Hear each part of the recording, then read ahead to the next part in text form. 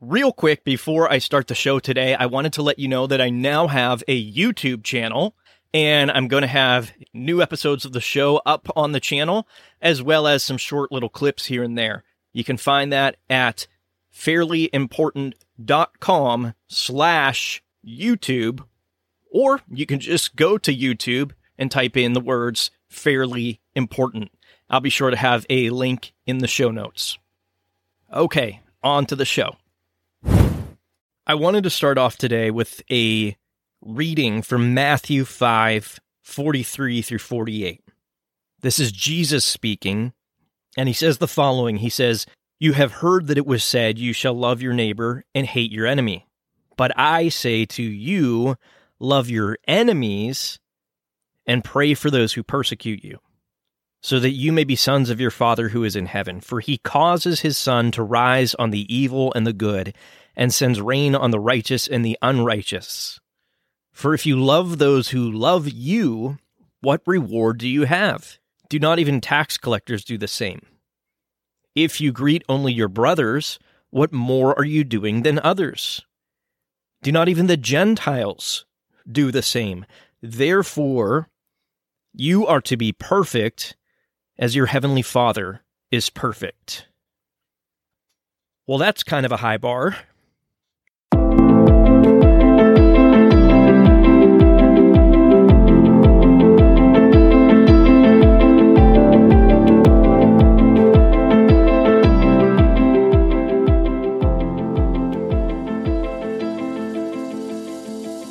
Hey, thanks so much for joining me today. I'm Travis Rusko, and this is a Fairly Important Podcast, episode 49. And I wanted to talk for a little bit today about loving your enemies. And, you know, as Christ says here in this passage, if you love those who love you, what reward do you have? You know, my hope is that you have people in your life that are easy to love. We all want that. We all want to be loved. Even people who say they don't want to, they're just kind of jaded because maybe they don't feel loved. But I hope that isn't your situation. I hope that you are surrounded by people who love you, who you can love back. And look, it's going to be different for everybody. For instance, it might be a piece of cake for one person to love their spouse, while another might be suffering through a really hard marriage. There's people that have deep friendships with their next door neighbors. And then there's others who can't seem to build their fence high enough to, kind of shut out the crazies. Or maybe you talk to your kids every single day while someone you know hasn't heard from theirs in years. I hope you have people around you who love you, but I know that's going to look different for everybody. We need that. We need that human connection. We need relationships. But again, as Christ says, it's easy to love people who love you. But loving your enemies is a whole different story. And since it doesn't come naturally, at least I know it doesn't come naturally to me, I want to dig into this for a little bit today and give you some tips that I'm also going to be trying to put into practice in my own life to love those unlovable people. So I think it's human nature, it's within our sin nature, that it is not so easy to love your enemies. And on this show, I talk about issues that are happening in our nation and happening around the world that point to our continued slide away from God and away from objective morality. And in that process, I sometimes end up talking about individuals. Maybe it's an individual politician or a political party or an organization that stands for something or that is pushing an agenda that is evil. I don't know how else to say it. And maybe you've heard some of my rants over the years, and maybe you're thinking about specific issues or specific people I've talked about in the past that are pushing those issues. And you might be thinking, yeah, it's probably hard for him to love so-and-so. And I'll be honest, there's times when a story breaks in the news and my humanity gets the best of me. And as I pore over an article, I'll find myself feeling contempt toward people who are pushing a certain agenda. And before long, if I'm not careful, I can feel hatred in my heart toward real human beings who, like me, were created in the image of God. And I try to justify it, but there isn't any justification for it because, again, my Lord said that I am supposed to love my enemy. Here's a few other words from Christ that also come out of Matthew 5. He says in verse 21 and 22, "You have heard that the ancients were told, 'You shall not commit murder, and whoever commits murder shall be liable to the court.' But I say to you that everyone who is angry with his brother shall be guilty before the court, and whoever says to his brother, 'You good for nothing,' shall be guilty before the Supreme Court, and whoever says, 'You fool,' shall be guilty enough to go into the fiery hell." Well, I don't know about you, but I read that and I think those are some heavy statements that God is putting out there. And they really fly in the face of at least my natural inclination to feel hatred toward people. But that's how God operates. He calls on us to do things that don't come naturally. That is, they don't come naturally outside of the power of His Holy Spirit working within us. But again, I'm almost 50 episodes into this show. Most weeks, I talk about things that are happening in society that just make my blood boil. And in that process, there are going to be people out there that either literally are my enemies or that I can start finding myself viewing as my enemies. Christ said that we're going to face persecution in this world, and you're normally not persecuted by people who aren't your enemies. So even if I don't want to have enemies, I'm going to have enemies because there are going to be people out there who persecute me for the things that I believe as a Christian. So here is my question to you, and maybe the question that you're asking yourself right now. If I'm supposed to love my enemies, how am I supposed to go about doing this? And I could probably share any number of ways that a person should try to demonstrate a spirit of love toward the people they consider to be their enemies. But today, I'm just going to do 4 for you because the podcast can only be so long.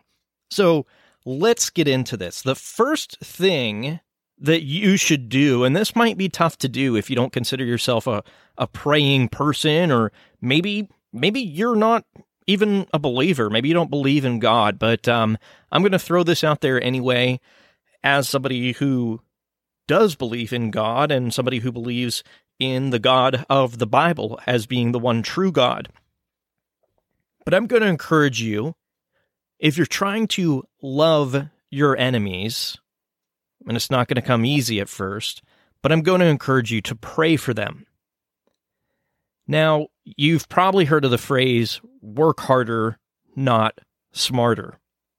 Wait, no, I'm an idiot. You've probably heard of the phrase, work smarter, not harder. Well, I'm of the belief that prayer does the work of God.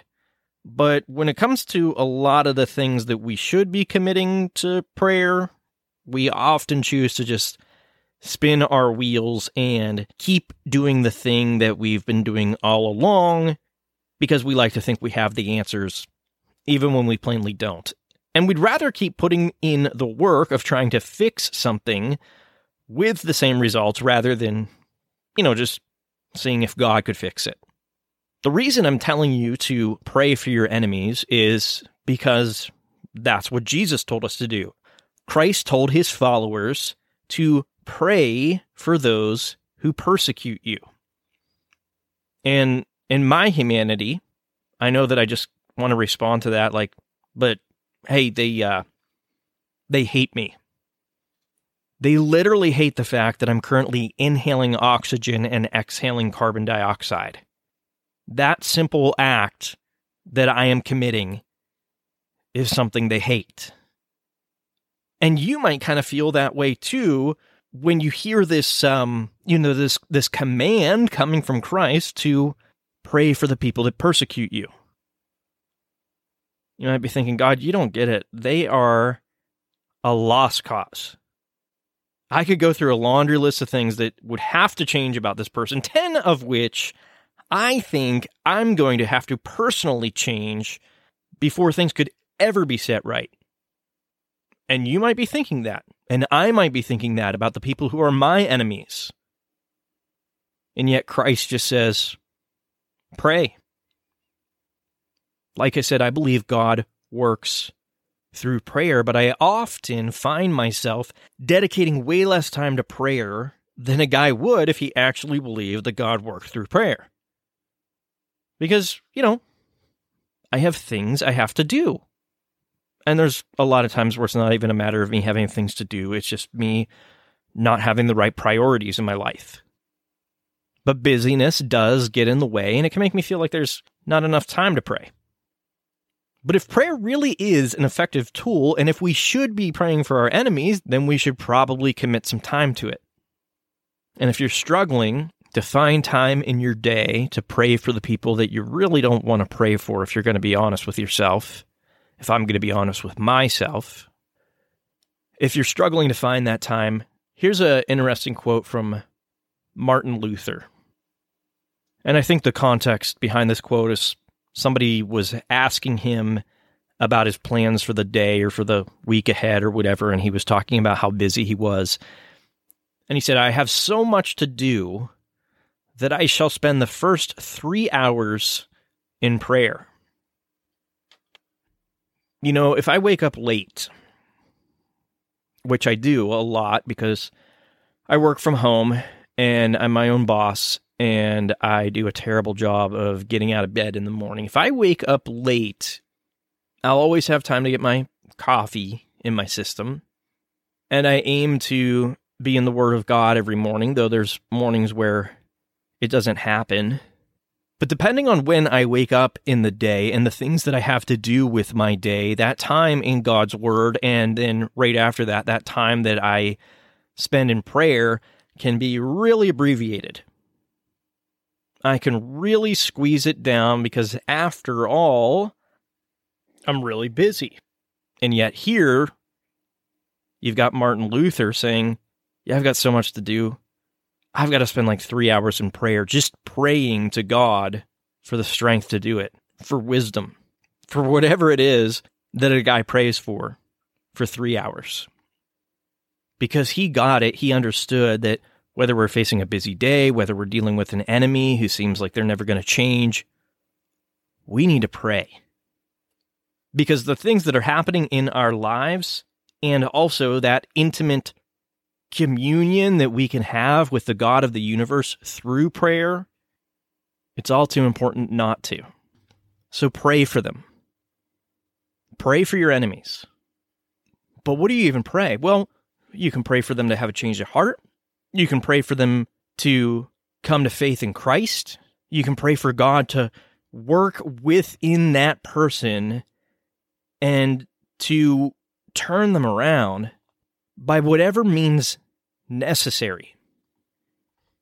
Those are some of the things that you could pray when you're praying for your enemies. You can pray for God's blessing on them. Maybe this person doesn't even believe in God. Maybe you look at them and you think, well, you're a godless animal. Pray for God's blessing on their life. Pray for their safety. Pray that God would grant them wisdom. If you want to know what should I pray when I'm praying for my enemy, think about the things that you would pray for your best friend or your spouse or your parents or your kids. And before you know it, you won't be struggling with what you should pray about. So the first thing when it comes to loving your enemies, pray for them. Second, and I'm going to warn you right now, this second part, probably even harder than praying for your enemy. Second, examine your heart toward them. Because when someone's our enemy, you can just pull out a list of reasons to hate them. And a lot of the things on that list might be valid. I'm not saying that they are valid reasons to hate somebody, but a lot of those things on that list might be valid examples of what this person has done wrong. When I think of the people who I would consider my enemies, I think of the men and women running Planned Parenthood. And the laundry list of reasons why I should feel justified in hating those people seems kind of endless. They profit off murdering babies that, keep in mind, God created in his image. And they profit off of that every day with thousands of dead babies in America alone. And in my years, being somebody who's cared about the unborn, who's cared about the sanctity of life, I've seen pictures of some of those babies after Planned Parenthood has done what they do to them. I've watched videos where former abortionists describe the procedure while detailed animations play, showing everything that happens depending on the trimester, leaving nothing to the imagination. I've seen numerous examples of abortionists mocking pro-life people and mocking the babies they kill. Here's one example, by the way, because let's just really kind of drive this home, because I want us to be thinking about, and maybe you're pro-abortion, I don't know, but I want us to be thinking as we are considering how can we go about loving our enemies. I want us to really think about people that we would look at and say, you're my enemy. I am against you. You are against me. So I mentioned just examples of abortionists and people in that industry mocking pro-lifers, mocking the babies they kill.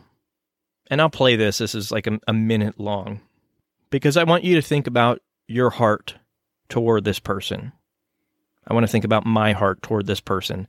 This video is from a few years back. It's on YouTube. There's a pro-life guy, a Christian guy. He's outside of a women's clinic.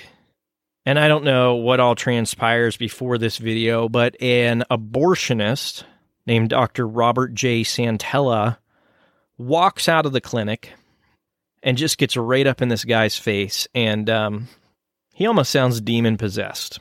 Just listen to this for 1 minute and examine your heart toward this guy, toward this abortionist. I pray, sir, you got to repent, sir. You got to repent, sir, for murdering babies.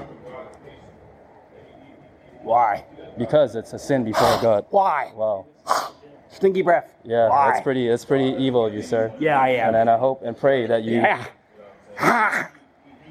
Well, that's what you do to babies, huh? Yeah, I love it. You love it, huh? Yeah, I do. Okay, I hope that you come to Christ, sir. Oh, I never go to Christ. I hope that you come to Christ, No, sir. I don't go to Christ. Yeah, I don't listen to Christ. You will have a darkened heart, sir. I do have a darkened heart. Yeah. You have a darkened heart. I do very, very much so. And you will stand before God in judgment day. Yes, I will. Every day. You will stand before God in judgment day. Yes, I will. Every day. All of the babies that you have love it. killed. I love it. Yeah, keep tearing the babies Yeah, apart. I will. Keep tearing the babies I apart. will. Keep tearing the babies apart. Yeah, sir. The babies, their blood screams from the ground. Their blood screams from the ground. You are a murderer, sir. You are a murderer. So I might just link that video in the show notes for you to, I don't know, take a look at it later if that's your thing.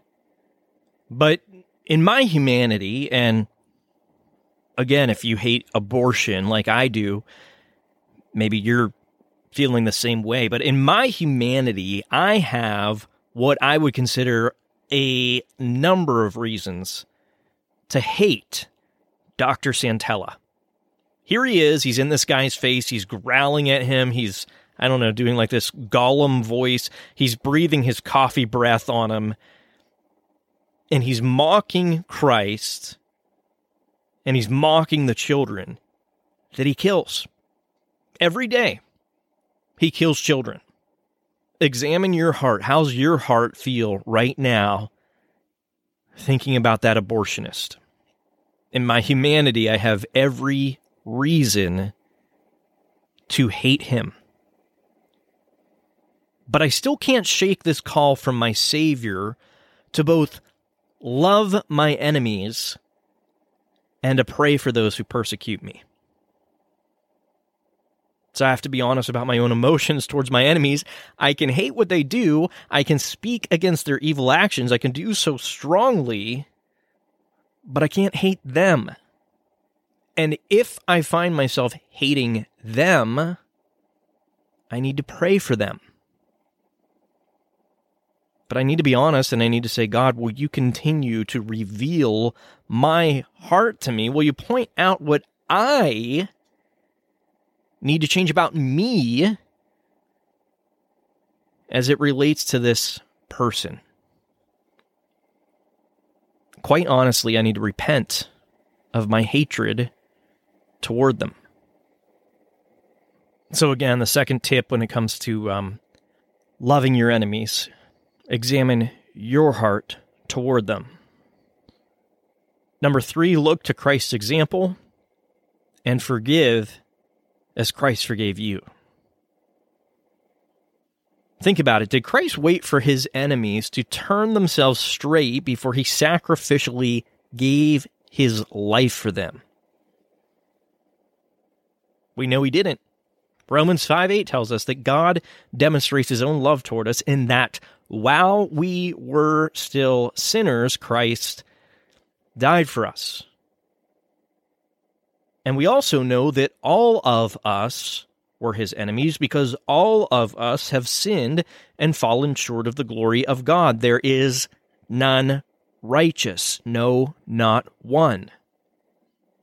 But he still died for his enemies, and that includes you.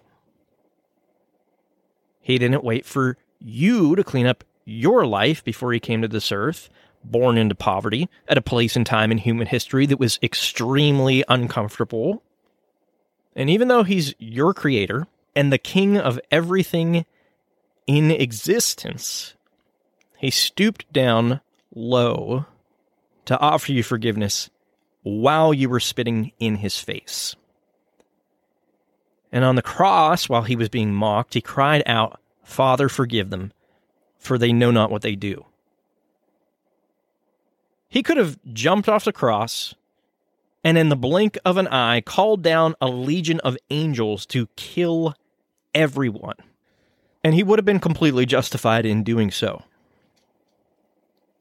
But instead, as his life was leaving him, as he was hanging there, humiliated on one of the most barbaric torture devices ever conceived by the human mind, he asked his Father in heaven to forgive what we would all call unforgivable.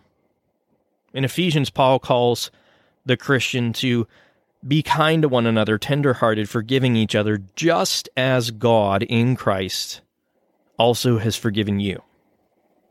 That's Ephesians 4:32. Man, I don't know about you, but it is a lot easier to forgive people that you get along with. But maybe we need to look at Christ's example of forgiveness and offer it to some of the people that we really dislike. It might be really hard to offer that forgiveness if you've never met that person, but you can still forgive them. Because it's not like it's okay to harbor hatred and unforgiveness towards someone if they're never going to meet you. If they're never going to know that you have hatred towards them or an unforgiving heart. And if you can forgive that person in person, it could be the beginning of a great change happening in their life and in their heart. Going back to the abortion example, I think of Abby Johnson. You may have heard of the movie Unplanned. Abby worked for Planned Parenthood, but one day she ends up seeing the reality of the evil of abortion. The scales come off her eyes, And she left that world, but rather than turning her back on the people in that community, she started a ministry called And Then There Were None, which seeks to bring people out of the abortion industry until there are no people in the abortion industry. It seeks to bring them out of that and also to show them the love of Jesus in the process. Talk about looking to Christ's example when it comes to loving your enemies. She didn't wait for these people to clean up their lives. She just started a ministry to approach them where they are, when they needed it most, and many, many abortion workers have left the abortion industry since then.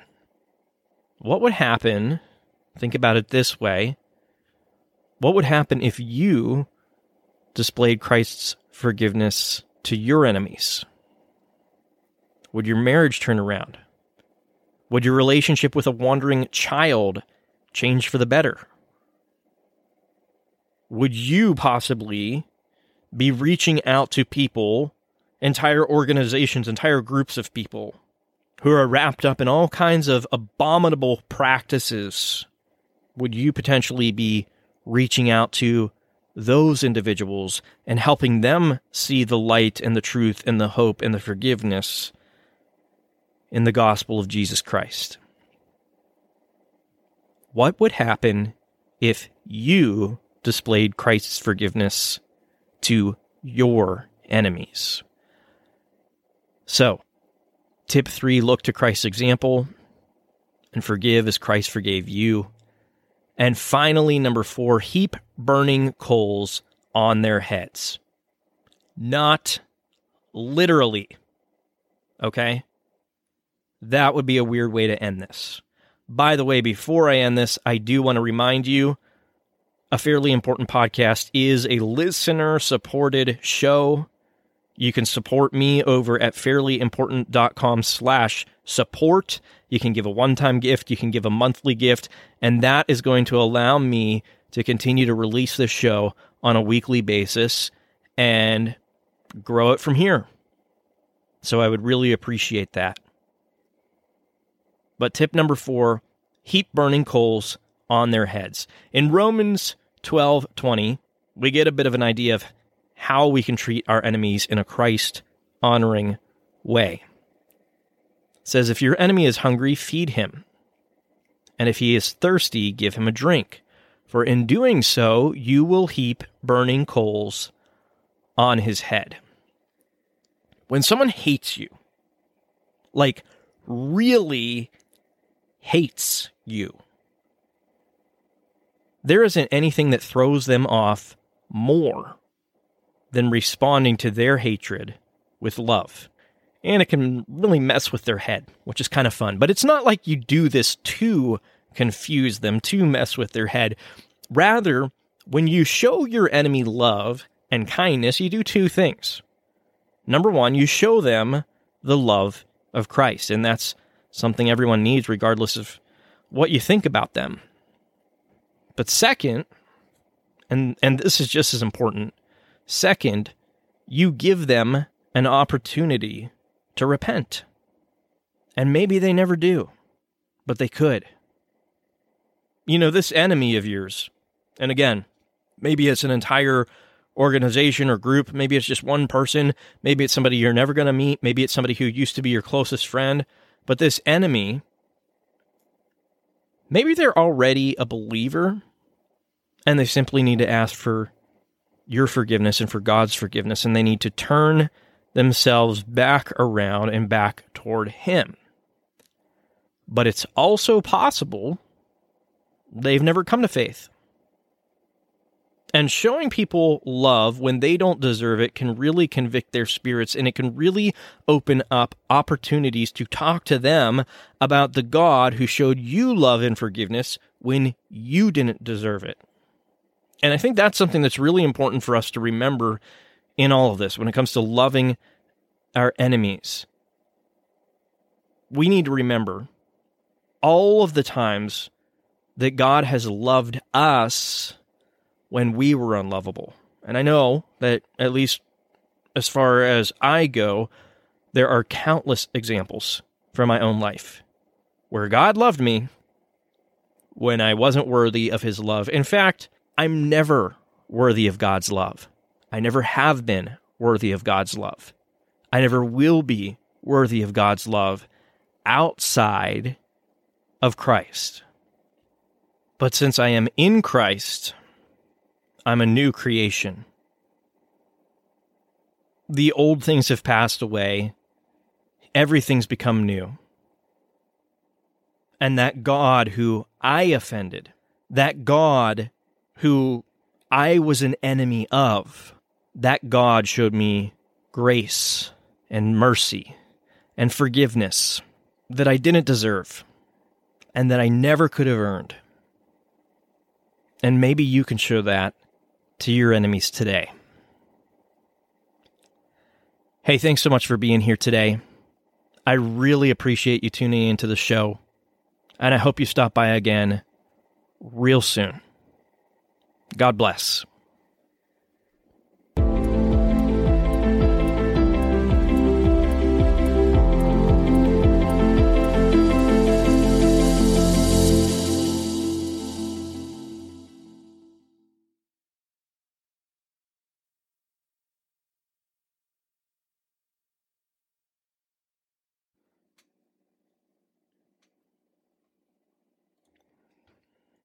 Hey, I bet you thought I was gone, but I'm not, and apparently neither are you. If you don't mind, I'd love for you to do me a quick favor. Hit the subscribe or follow button in whatever podcast app you're using right now. I'll also ask you to review the show. If you do a written review, I might even read it on an upcoming episode. You can do that on Apple Podcasts, iTunes, CastBox, Podcast Addict, or Podchaser, or at fairlyimportant.com/love-the-podcast. Okay, I'm going to go for real now. You can go too.